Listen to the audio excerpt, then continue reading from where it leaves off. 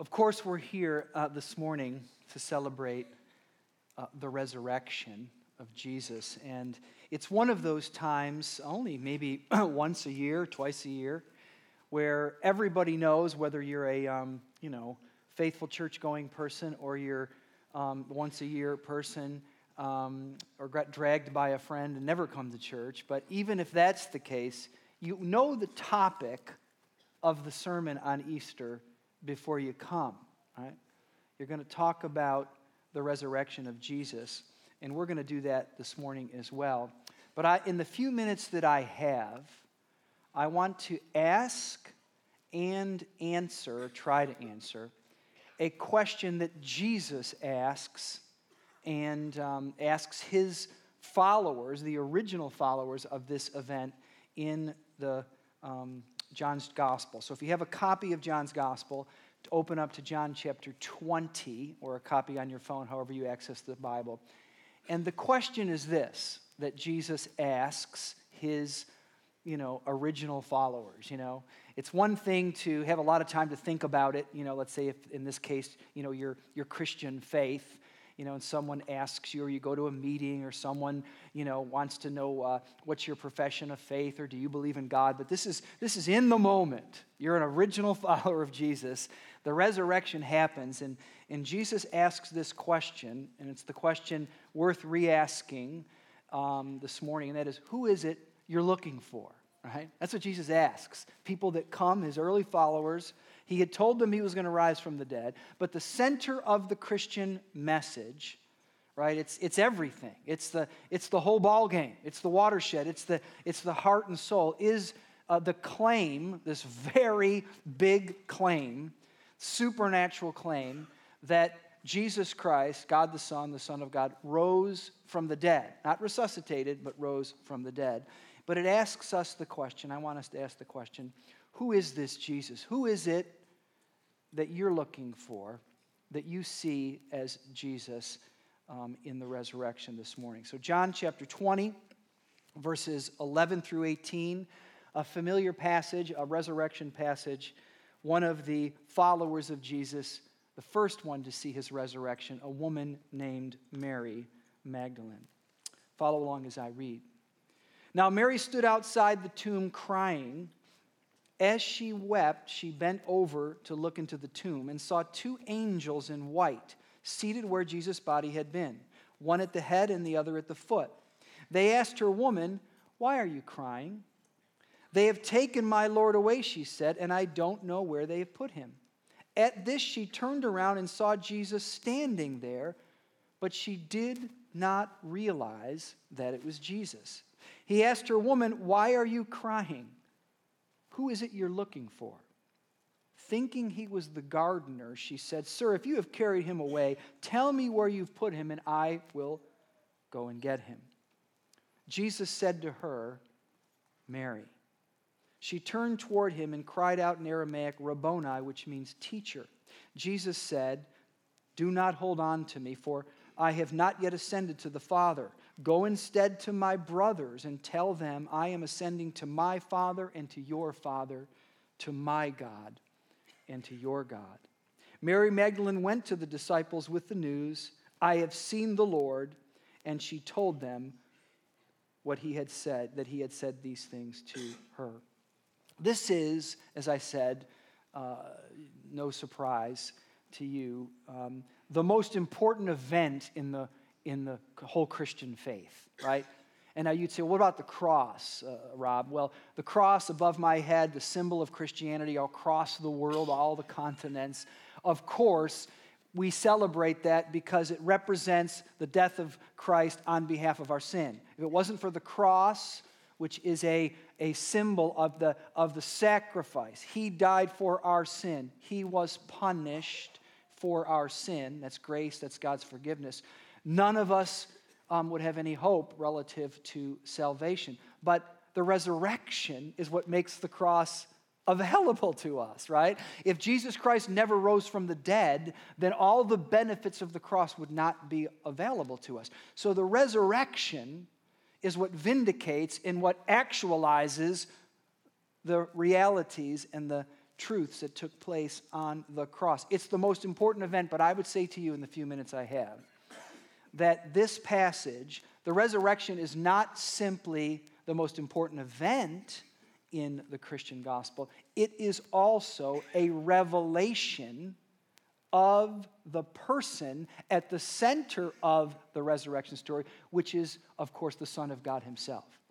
So what I want to do in the few minutes I have is to look at what this passage tells us, not simply about what happened, but about who God is, the God that you've come to consider here this morning. Three things this tells us by way of revelation. The first one is his love has no boundary, okay? And I want you to think about these 3 points, okay? That is to say, whether you're a mature Christian, been a Christian for a very long time, you're a brand new Christian, you're a skeptic, anywhere along the line to say this. I want you to think about these questions in your own life, right? Does God's love today, even if you're the most mature Christian in this room, right? Does God's love, have you drawn in a manner of speaking, right, metaphorically, a boundary in your life for the love of God? I'm saying to you that what this passage says is that whether you're a mature Christian or a skeptic, God's love has no boundary or should have no boundary in your life. Now, many of you may know, or those of you who are students of the Bible, but this is worth mentioning in this point, that all of the first-hand eyewitnesses of the resurrection of Jesus Christ, this is just one passage, every single one of them in the 4 Gospels are all women, right? Eventually, he appears to the apostles who are all men, but all the witnesses are women. And Mary Magdalene, who's the person in this passage, she is one of those women, but she is kind of goes a step above. She's the first among peers of those women to actually witness the resurrection of Jesus Christ. And Mary Magdalene is not just a woman, which is unusual in this culture to be called as a witness, but the only thing we know about Mary, one of the few things is she was demon possessed, okay? Now, we don't think about demon possession a lot in our day. She was delivered from 7 demons, Luke's gospel tells us. But I suppose if we were casting this story in the 21st century, because we don't talk about it, we'd say she's a woman and she might have severe mental disabilities. She might seem like she's, schizophrenic, or like someone who's not in their right mind. Someone that you and I might say, this person's not sane, okay, for to put it in our own context. This is the person, under the inspiration of the Holy Spirit, the God who controls everything, that happens to be the first witness of the resurrection of Jesus. Now, when I say to you, 21st century audience here, very sophisticated folks that we are, when I say to you that women were the first people to see the resurrected Jesus, it's just sort of like, so what's the big deal? But in this day, okay, it was an astonishing fact. The guys or whoever was putting together the scriptures, as we know, the canon of scripture, decades later, when the church was not a big deal, when it was not all over the world, when it was not a known quantity of a world religion, they're doing everything they can do to bolster and encourage the early faith, right? To make Christianity get its sea legs. No one would make up the idea, right? That a woman was, if they were making up the Christian faith, they wouldn't put a woman as the first witness in a culture when women in the first century, they could not even be, even if you were, forget Mary Magdalene, you were Mother Teresa, you could not be a witness in a civil court. Why, Pastor? Because of your gender, okay? Women could not even be a witness in court. You're going to get married. You're going to, buy some property. You're going to, witness some kind of certificate. Well, guess what? If you're a woman, you can't be a witness. You can't stamp the paper. In this case, it was a pretty amazing claim. One historian, none of us would know him unless you're a philosophy student, but he was a well-known 2nd century Greek philosopher named Celsus. And he was very against the Christian church. He wrote a whole book against attacking the Christian movement, which was very humble at this time in the early part of the 2nd century. And one of his central cases that he made in his book to say that Christianity was bunk was Mary Magdalene as the first witness. Because he said, listen, what kind of faith? The most important event in the Christian faith, some would say, the most important event in human history is the resurrection of Jesus. And you're saying that the first person to see this event, to be the witness, right? When you want to have witnesses in court, they need to be credible, is a woman who is demon-possessed. And this is what Celsus said in his book Against the Christian Faith. Quote, how can anyone expect rational men to listen to the testimony of a hysterical female? Right? Can you believe that? That was Celsus, by the way, not Catalani. Don't quote me, okay? Point simply is this. Here's the quote. What do I mean by God's love has no boundary? Why am I mentioning this? Why is Mary Magdalene and her choice an illustration that God's love has no boundary? If the God that controls history, if you go with me for a minute, if you believe that, the God who controls not only history, certainly controlled the events around the sending of his Son. The Bible says that was in God's heart before the foundation of the world. This was the most executed plan of all history, was the death, life and death and resurrection of Jesus. If the God who holds history, if the God who had all the events carefully calculated around the coming of his Son was in the creation of the Scriptures, why would you take such a great risk if you want people to believe the gospel and put a woman or a number of women and Mary Magdalene as the first witness? In just the last chapter and a half of this gospel, the rest of John 20 and the rest of John 21, there are 3 different appearances of Jesus the Messiah to his 12 male apostles. They're all here. And if I'm a historian, I could leave out the Mary Magdalene thing. I'm not telling a lie. I'm giving you all true facts. I don't have to put everything in here. In fact, John 20, we'll see this verse in a minute. It says everything that Jesus said and did, it's not recorded in the Bible. Selective things are recorded to make a point. So I wouldn't need to put that in there. Why take that risk, God or apostles, when you know that the entire culture of the 1st and 2nd century, as soon as they find out that this great event, the resurrection of somebody from the dead, which is the centerpiece of the Christian message, was witnessed, the person whose name's on the document is a woman that is not credible even for a small matter of small claims court, and she's crazy. Okay? Why would you do that? I'll tell you why, I think. Because accurate reporting is not the point, although John is giving you accurate reporting. It's a revelation. And John's not only telling you what happened, he's not only telling us what happened, listen carefully, he's telling us in the witness of choice of Mary Magdalene who God is. Okay? God is telling you something about who he is in choosing Mary Magdalene. Think for a minute very quickly about another great revelation. I'm talking about God showing who he is. Some of you know this story, some of you don't. But it's the great story of Moses in the Old Testament. And Moses is this amazing leader.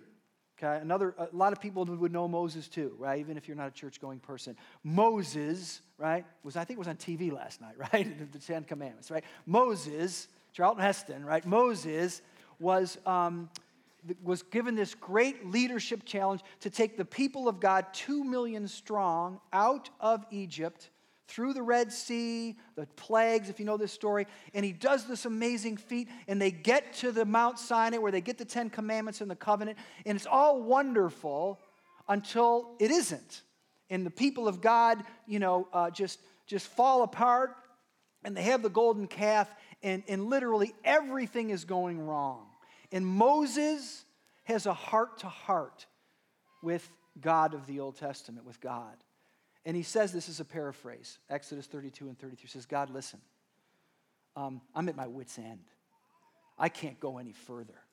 And you have been telling me ever since you called me way back there in Egypt, you've been using this language, I know you by name. That's a Bible way of saying, I know you. And God would say to Moses, I know you by name, which means I know you right through and through, and I trust you, and you've been telling me that you know me. But he said, listen, Moses says, I don't know you. And unless you give me a better understanding of who you are, I'm not going on any further. And then Moses gives this very bold statement, Exodus 33, I think. He said, listen, show me your glory, right?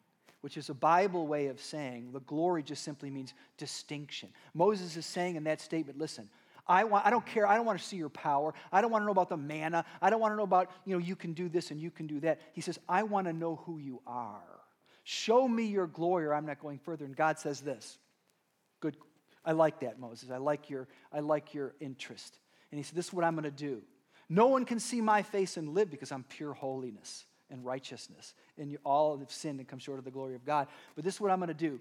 I'm going to put you in the cleft of the rock, Mount Sinai. We know exactly what this means, but I'm going to tuck you into this rock formation. And I, in a manner of speaking, the Almighty God, I'm going to pass by, and you're not going to see everything there is to see of me, but I'm going to give you a limited revelation of who I am. Not what I can do, but who I am. And I'm going to sort of guard it, and you're going to see it. I'm going to share with you. You're the first one, Moses. My name, which in this world doesn't mean, Rob and Tom and Bill. It means, to share your name means to say who you are. I'm going to tell you my name. You know what he said? Listen very carefully. The Lord passes by, and he says, and the Lord said his name. This is it. I will have mercy on whom I will have mercy. I will have compassion on whom I will have compassion. The Lord is a gracious God, slow to anger, abounding in love and faithfulness, maintaining love to thousands and forgiving wickedness and sin. What is he saying? In other words, he's saying, Moses, you really want to go forward with me? I'm going to tell you who I am. But who I am is this. If you really want to follow me, I'm not going to act in concert with your religious framework. I'm not going to stay in the box that you or even the people have put me in. Let me tell you who I am. I will love who I want to love. I will have mercy on who I want to have mercy. I will have compassion on whoever I want to have compassion on. And I'm not saying that just to say because it's my prerogative. I'm God and I can do what I want. I'm telling you that's who I am, right? God's love has no boundaries. Do you believe that in general, when it comes to these people can be okay and these people can't be okay? And do you believe that in your own personal life? Or have you decided, consciously or unconsciously, that God's love can go this far and only no further? There's one thing, the thing about Easter is there's great variation in people that come to Easter service. That is to say, people who are true blue, devoted Christians, all the way to people who, got dragged to church and never come, okay? And but here's one thing I can say about every person in this room and in this room over the course of this weekend, is that God's love is bigger than the room that you are making for him in your life today. Right? You might be the most mature Christian in here. Even you, God's love is bigger than the room that you are making for him in your life today. That's why Mary Magdalene is the first witness. And the challenge to every one of us how do you apply this message? You need to decide that you're going to move that boundary. You're going to open up that lever and allow God's love to get into a place in your life that you have not let him in before. God's love has no boundary. God chose Mary Magdalene so that nobody in 2,000 years or more will feel they're unworthy or beyond his reach. Second thing this passage tells us, the second revelation point in this resurrection story, is his power is unlimited, right? His power is unlimited. Again, do you believe that in your life today? Do I believe? There's only two things that we know about Mary Magdalene. And I mentioned this in an earlier service. I read a lot about in preparation. And Mary Magdalene's got a bad rap in 2,000 years because from, all across the spectrum, Catholic, Protestant, whatever the case may be, scholars have conflated the story of Mary Magdalene with other women in the Bible, right? With other women, whether it's Mary of Bethany, whether it's the woman at the well, and Mary's gotten conflated, and things that have been said about other women have been said about her. Namely, if I played this little game with you this morning, I won't. I'll say something and you tell me the first thing that comes to your mind. If I said Mary Magdalene, if someone had said that to me, even 5, 10, 15 years ago, what's the first thing that comes to your mind? I'd probably say prostitute. Because Mary Magdalene has often been conflated with other women that we know. Woman at the well is a good example. The woman that washed Jesus' feet. Unnamed. She's just called a sinner, which is a euphemism for a prostitute, Luke chapter 7. And they've said Mary's this, but finally, the church, Protestant and Catholic, have come to some clarity in the 20th century anyway, the last century, and have, separated that. The only two things we know about Mary Magdalene is she was wealthy and she was demon-possessed, okay? Or in our thinking, maybe, she had severe mental, at least appearances of mental illness in her life. But this is what we also know. We don't know how it happened, that she was delivered of this demon possession. And again, it's hard for us to appreciate that, but I want you to just think for a minute. Forget demon possession if you have no vision for that or believe in that or whatever. But let's say if you can imagine in your mind someone, I don't know, I'm not picking on anyone or trying to pigeonhole, but maybe it's a homeless person. Maybe it's someone who's had severe mental illnesses and schizophrenia. I mean, just someone that you've been around and you just say to yourself, I cannot imagine that this person's ever going to have another clear day. I mean, to be clear, to be in the right mind. It seems beyond possibility. Okay, Mary Magdalene was this person. And because of her encounter with Jesus Christ, she went from being what she was in a very confused reality, tremendous amount of shame that came along with it, and she instead was someone in her right mind, and she was a devoted disciple of Jesus, and that's why she's here. In fact, she's so devoted that Peter and John, the two sort of chief quarterbacks of the apostles, they had come at the same time she did in the first part of this chapter. They see the empty tomb, they're kind of confused, and they just go off. They're still sort of scratching their heads. She stays. And she gets the revelation to see the risen Jesus. She's that devoted, but here's what's so interesting about that. Her greater problem at this moment is not yet been solved, right? Even though she had this amazing situation where she went from having all this confusion and all this shame and being like, a pariah in her society, right? Worse than a prostitute, probably. She was of clear mind. Her greatest problem had still not been solved, and she didn't even know what her problem was. You see, the demons in Mary Magdalene's life filled an empty place caused by a broken relationship with God. I would say the same thing for us, of which we might use materialism, maybe our work, maybe drugs, epidemic in our culture, as you saw in that video, to fill the empty places in us. But that's not the primary problem. That's a symptom, right? And some of us are looking for a Jesus. You know why a lot of people get in the church but don't stay in the church long?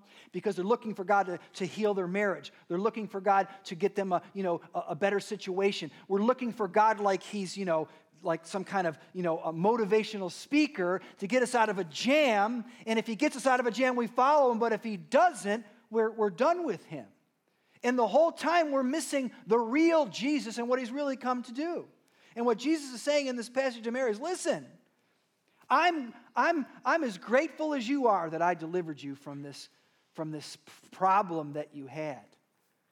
But Mary, that's not your primary problem. And if you don't let go of me right now, right? If you're not willing to let go of the early Jesus and be willing to embrace a bigger Jesus, I can't solve your real problems because I got to go to the Father, and it's only when I go to the Father verse 17, and I ascend to the Father. This is sophisticated theology, but I think you're with me, where I can present my offer. Behold, the Lamb of God who takes away the sin of the world, where the sacrifice is complete. Only then, the very next verses, verse 21, 22, 23, we didn't read, then I'm going to send the Holy Spirit. And see, once I send the Holy Spirit, then I can do some real work in your life. It's only then that the application, the peace, the love, the joy, the forgiveness, the power, then it's going to come into your life. Okay?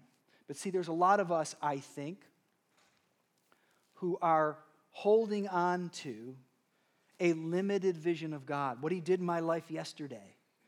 And by doing that, you're keeping Him. I'm keeping Him from doing something more substantial. And if you want God to do a bigger work in your life, right, this is why Mary Magdalene.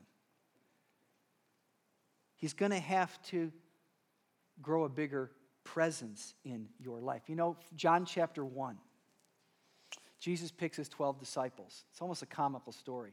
And there's a guy named Nathaniel. And Nathaniel is one of the 12 disciples. And Jesus, the first time he meets him, he sees him and he says, hey, Philip had introduced him and he says, behold a man in whom there is no guile, which is a Bible way of saying a man of integrity. And Nathaniel had never met Jesus Christ before, and he says, he was so impressed, and he said, how do you know me? And Jesus said, I saw you this morning when you were under the fig tree. In other words, Jesus showing his supernatural powers. He said, I saw you, in my own supernatural way when you were sitting under a fig tree. And Nathaniel says this, John 1, he said, listen, you are the Son of God, you are the King of Israel, right? In other words, you've demonstrated your power, that's amazing, and I'm claiming you as my Lord. And Jesus said this. I would imagine, it doesn't say, he had a smile on his face, and he said this. This is a paraphrase, but it's pretty close. He said, you believe? You're going to make that kind of a claim just because I told you I saw you under the fig tree? I mean, someone could have told me that, That's why you're going to tell me that? And he said, listen, if you follow me, you're going to see much greater things than this, right? Same is true for you, and the same is true for me. But not if you're unwilling to let go of the Jesus you're holding on to, and allow a greater presence of God to come into your life, right? God's power is unlimited. Do you believe that? 2.5 weeks ago, I'm at my gym, working out, and I feel a little lightheaded. And I decide I just need to take a break, go get a drink of water. I get a drink of water. The next memory that I have, I'm in an ambulance on my way to Strong Hospital. And I'm talking to this med tech or whatever, what do they call those people? EMTs. And I said, I thought, is this someone? I didn't believe it. You collapsed, this, that, and the other thing, and I'm thinking, I'm getting punked. It didn't make any sense to me. I had no memory of what was going on. Until I got to the hospital, I had a black eye. I said, okay, something happened. And I had no idea what had happened, and then began a battery of tests. I was there for the hospital. This scan, that scan. And one after the other, you're waiting with bated breath, negative. And the punchline is they were all negative.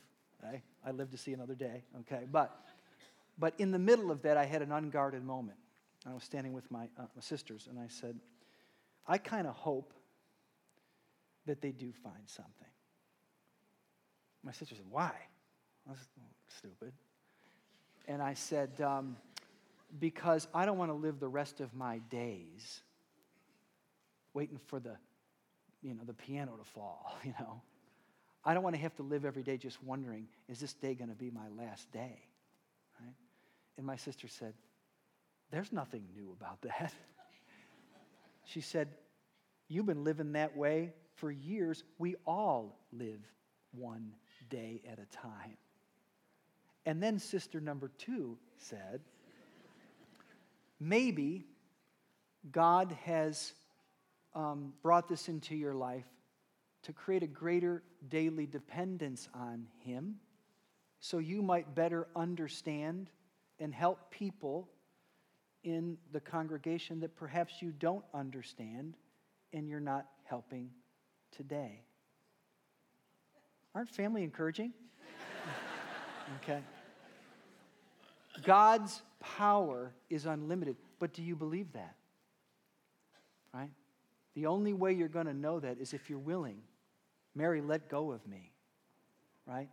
Let go of me. The victories of yesterday need to be put down.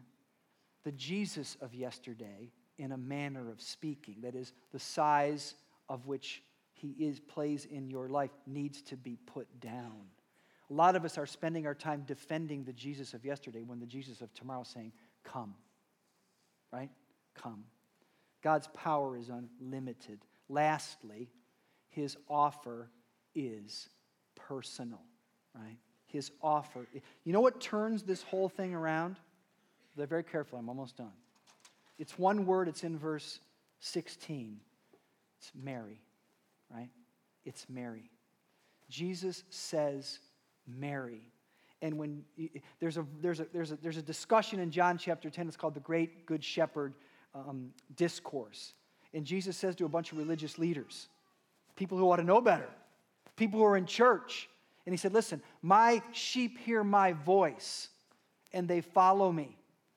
And the implication of that is if you don't hear my voice and you don't follow me, you're not my sheep. And he wasn't talking to, people on the fringes. He was talking to people in church. He's saying there's a real danger that you can be right in front of this stuff and not even get it. Okay? But everyone who is a Christian shares this experience with Mary. If you became a Christian, if you are a Christian, it's because God said your name. Right? Mary, Dave, Tom, Mark, Joe, right? He said your name, and you turned and you responded. So I want to end with this same question where we started. Who are you looking for? Are you looking for a God who's going to meet some need in your life? Even need as big as what Mary had. God, I have this really big problem, physical problem, social problem, right? I have a big problem. Are you looking for a God to meet a need in your life? Are you looking for a God to affirm your point of view, right? I'll believe in it if God lines up with my politics. Or are you looking for a God who you're willing to have him change the course of your life, right? That's what we're talking about. John 20, verse 30 and 31. Jesus performed many other signs in the presence of his disciples, which are not recorded in this book. But these are written, including the choice of Mary, that you might believe that Jesus is the Messiah, the Son of God, and that by believing, you might have life in his name. The resurrection of Jesus Christ not only offers us the forgiveness of sin, but it offers us a whole new kind of relationship with God. That's why Jesus says, verse 8:17, I'm ascending to my Father and your Father, and my God and your God. Listen, Jesus achieved in the resurrection more than enough capacity to forgive the sin of every single person. But he doesn't throw it at you. He doesn't blanket the world with it. You come one person at a time. Mary, right? You need to believe in the resurrection. So we're going to sing a song in a manner of speaking, or that is a prayer and an invitation itself in just a minute. But first, before we do that, and I hope you'll all apply this beautiful song to your own life, I want to just lead you all in a prayer. So let's just pray. Every head is bowed, every eye is closed. And I want to first just begin, just in this minute. If you're a Christian in this room, you know that without a doubt. Ask yourself this: do you want to live with a greater sense of God's love and power in your life today? If you'd say, God, I want to let go of my incomplete or compartmentalized God and open my life to a greater God and a greater experience of his resurrection power, right where you are, I want you just to raise your hand. Okay? I just want to, up and down. Okay? Thank you. Now, if you're a non-Christian in this room, right, that is to say you've never experienced the total and complete forgiveness of Christ, you'd say, listen, I've been to church before, I've read my Bible some, I believe in Jesus for years, but I've never surrendered my life to him, never opened my heart without reservation to his love and forgiveness. I've never said in my own words, I'm done with my way, I want to live your way with your power, right? If that's your story, I just want you to have the courage to raise your hand wherever you are. No one sees it but me. Just raise your hand up. Up, high, and then put it down. Thank you, thank you. Just put it up high, thank you. Slip it up, high, and down. And now I want you to say thank you, thank you. Just say this prayer quietly in your heart, just between you and God. Father in heaven, thank you for sending your son Jesus to die for my sin and to rise, having earned the right to forgive my sin. I turn to you today, receiving him as Savior and you as Father. Send your Holy Spirit that I too may live a new life. In Jesus' name, amen.